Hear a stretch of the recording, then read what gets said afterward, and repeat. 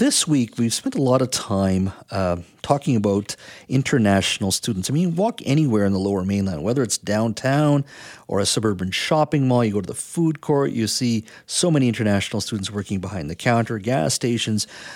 Everywhere you see international students.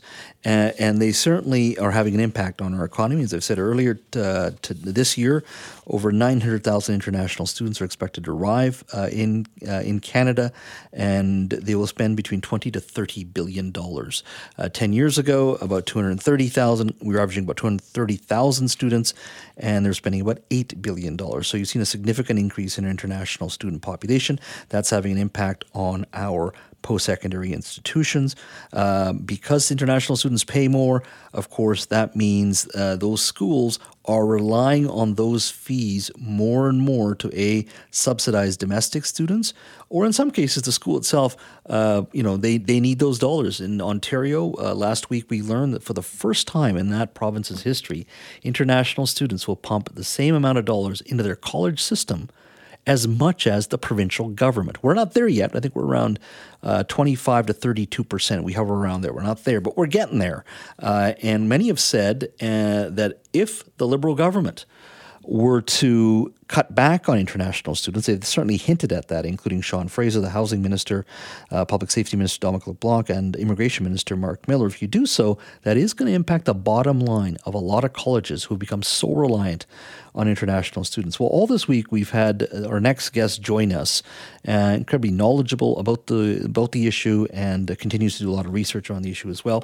His name is Barj Dahan. He's a co-founder and director of the Canada-India Education Society. Barj, thank you for coming by once again. Good to be here with you. Yeah, we were going to do one segment. Here we are once again chatting. Now, we've talked about colleges and their reliance, students and what they pay. But one of the things we haven't talked about is employment. Now, these students, correct me if I'm wrong, when the rules have now changed, but initially you could be an international student, pay those fees, and you could still work 20 hours a week maximum. That's correct. Prior to COVID, it was 20 hours per week that international students could work. Mm-hmm. Prior to that, they could only work on campus. So then after COVID, it was all opened up so students can work anywhere up to 40 hours. Up to 40 hours. Wow. Do you think that changes the very nature of international students? Or are they here for an education? Are they here to eventually become permanent residents or citizens here? And that's why they're coming, plus working 40 hours a week. There's been a very significant shift in the type of international students who are coming into Canada and British Columbia now. Going back about 3 years ago, many were coming into our publicly funded institutions, our universities and colleges, sincerely wanting to be educated and with the hope that they will become permanent residents. In the last 2 years, it's more the private colleges that are enrolling large numbers of international students, and they're coming primarily to work. And through work, they're hoping that someone will sponsor them through the labor market impact assessment, where an employer can hire foreign students or foreign workers, and then get them through the process for PR. That is what is going on. So it's a huge problem. I think this well-intentioned international education policy that we had was good. Now we're dealing with unintended consequences. And I would argue that it's now corrupt. Corruption at all levels. It's become a nexus between recruiters, international recruiters in Canada and overseas, immigration consultants, notary publics, rogue employers, and these private institutions. There are almost 240 of them. All they have to do is offer a 6-month teaching program, and then these students get a study permit from the federal government. And a lot of those students may complete their 6-month course, then they're working. Many don't complete, and then they enter into the labor market. So if yours truly here set up a college, I call it, I call it Downtown Vancouver College, would it be difficult for me to set up a college? Private college? Well, you still have to go through the approval process. That approval is done through the BC government, the Private Institutions Act. What a lot of these private institutions are looking for is that designated learning institute number from the provincial governments. It's the provincial governments that give that, or our territorial governments. Then they're allowed to enroll students from overseas. But from a regulatory framework, what the fees are, how many students they can enroll, there is no control. Now, when these schools are set up, then you, as you say, you can work as well. And the schools themselves, and we'll get to the work for a second. The schools themselves, are they generally owned and operated by local people, or are they sort of part of a chain? Or are they international? Some of them are locally owned. I would say many of them are. Some are now being purchased by overseas investors who have schools in home countries, and they're trying to now connect a school in a home country and a school in Canada. Money being made both ways. Some have multiple campuses. There are a number of private schools, so-called colleges, I would say, training institutes that are multiple campuses throughout Metro Vancouver. You go onto their websites, you can't figure out what they're going to charge for what program. So there's zero accountability. And I think the where I talk about corruption here is that in Canada over the last 12 years, the number of private training institutes have grown phenomenally. There are 240 some odd in British Columbia. There are another 400 some odd in Ontario. And they are the ones that are doing the heavy recruiting. And no one is talking about that part. We're only talking about the publicly funded institutions or universities and colleges, the fee structures that they charge. So I just want to touch on you saying that there are international buyers as well. So you could be recruiting students in India, and that may be your head office, and trying to convince them to come to Vancouver to learn, assuming that they can get their PR one day. So you've got that entire pipeline of access to students, recruitment of students, getting to live here, charge them $20,000 a year, $30,000 a year, and it's all it's circular then, right? You control all the sort of levers and routes to Canada. It is circular. It's well coordinated. There are many, many people that are involved in this. There's also an informal network and a formal network, and the governments here, all levels of governments, do not have enough resources to police, to monitor, to track. Is the federal government tracking these students from overseas with study permits? Where are they studying? Do they leave after their study permits expire? And I would argue vast majority of them do not leave. They're in the underground economy, and rogue employers are involved. Letters of employment are being sold for $500 to $5,000. Students are going into some rogue employers where they're working. Employers saying, we'll get a labor market impact assessment from the federal government, which allow us to hire foreign workers, then we'll take you to the Those spots are being sold for $50,000 throughout the country. Just joining us, we are speaking to Barj Dahan, co-founder and director of the Canada-India Education Society. We're talking about international students. We've been talking about international students all week. Today's focus is more so just on employers, rogue employers, as Barj called them, but the nexus between employers, notaries, immigration consultants, even recruiters from abroad. So call us on the open line. Love your thoughts on what we need to be doing with international students in this country. 604-280-9898, star 9898 on your cell phone. Let's go to Raj in Surrey. Hi, Raj. Hi, Des. I have a couple of comments to make on the international students. The first one is the private colleges that bring the students here. We've actually know someone that came in from India, registered with a private college, and then when he came to Canada, he wanted to move colleges to a different one. He paid $13,000 tuition fees just at the first college. When he told them that he's deciding to move, they did not refund a penny. And their citation, what they tried to tell him was it was the provincial government's legislation that's protecting them from returning that money. So they took $13,000 and gave his seat to another student, probably. So that's $26,000 they've made in one semester. Wow, and there's no. I mean, I'm surprised that there wouldn't be some accountability for that. I mean, you'd want to protect. You don't want the college to be abused either. But to say that provincial legislation protects them from not returning dollars is absolutely ridiculous. Can the person go to their MLA or member of parliament? Did they do anything like that? They didn't. I personally have email exchanges with the school themselves. But there is a point where you have had email exchanges and then you give up. So this individual just gave up and he said, I'll just forget about it. He still moved colleges.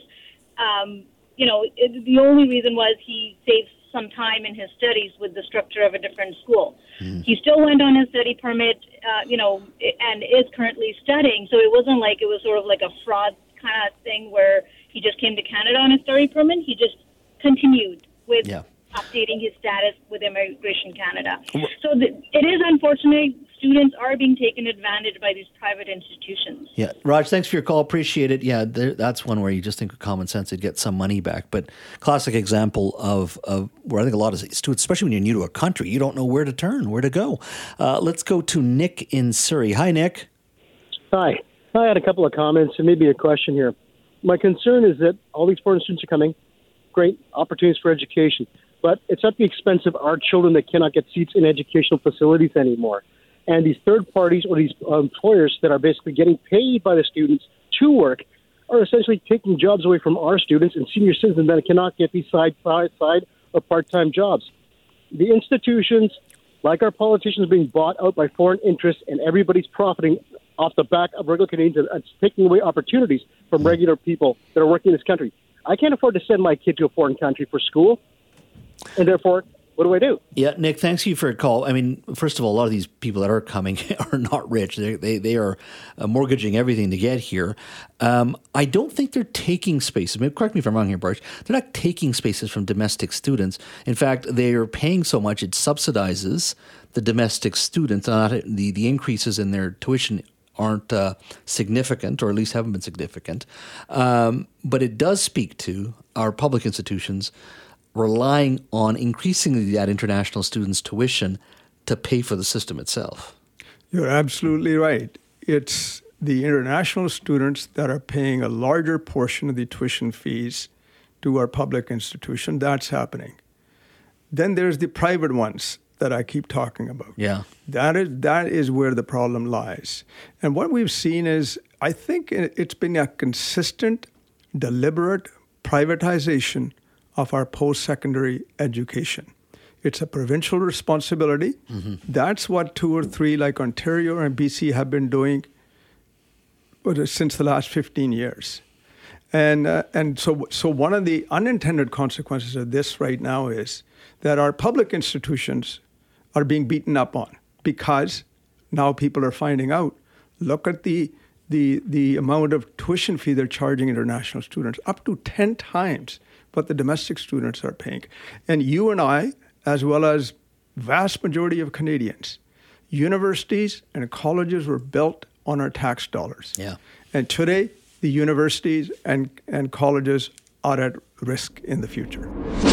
Just joining us, we are speaking to Barj Dahan, co-founder and director of the Canada-India Education Society. We're talking about international students actually being taken advantage of in many cases, especially with some rogue employers. We were planning to wrap up the old segment at right before the 4:30 news, but a lot of calls on this issue. I know, George, you've been hanging on through the news. I appreciate your patience. What's on your mind? Yeah, I would like to ask Bart if he agrees with me that the Liberals, the federal Liberals, know exactly what is going on.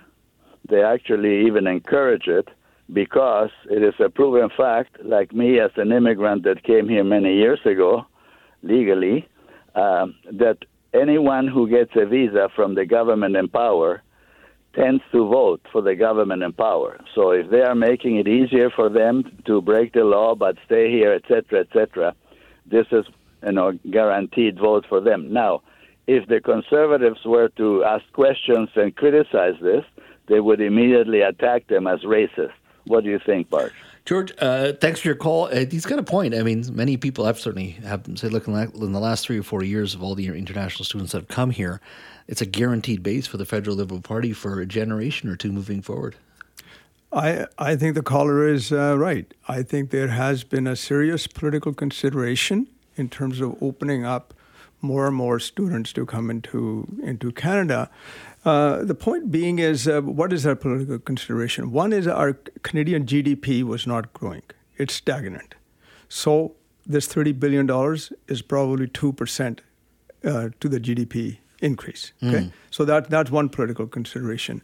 The other thing is the privatization that's going on across the country in a post-secondary education.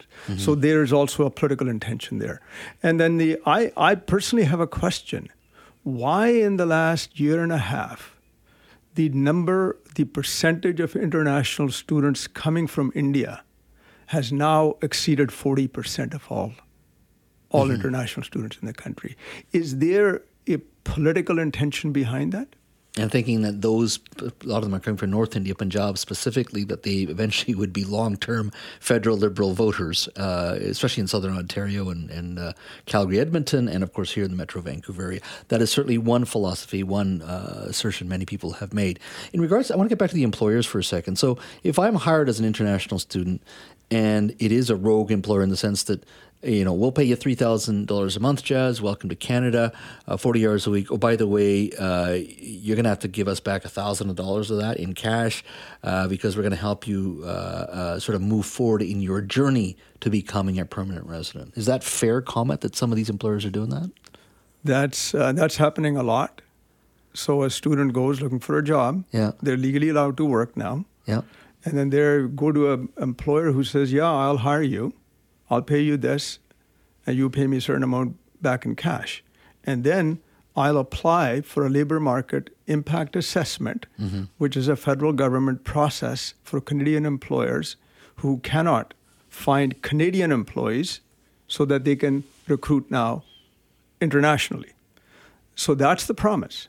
And for that promise, there's also a fee involved. And that fee is up to $50,000.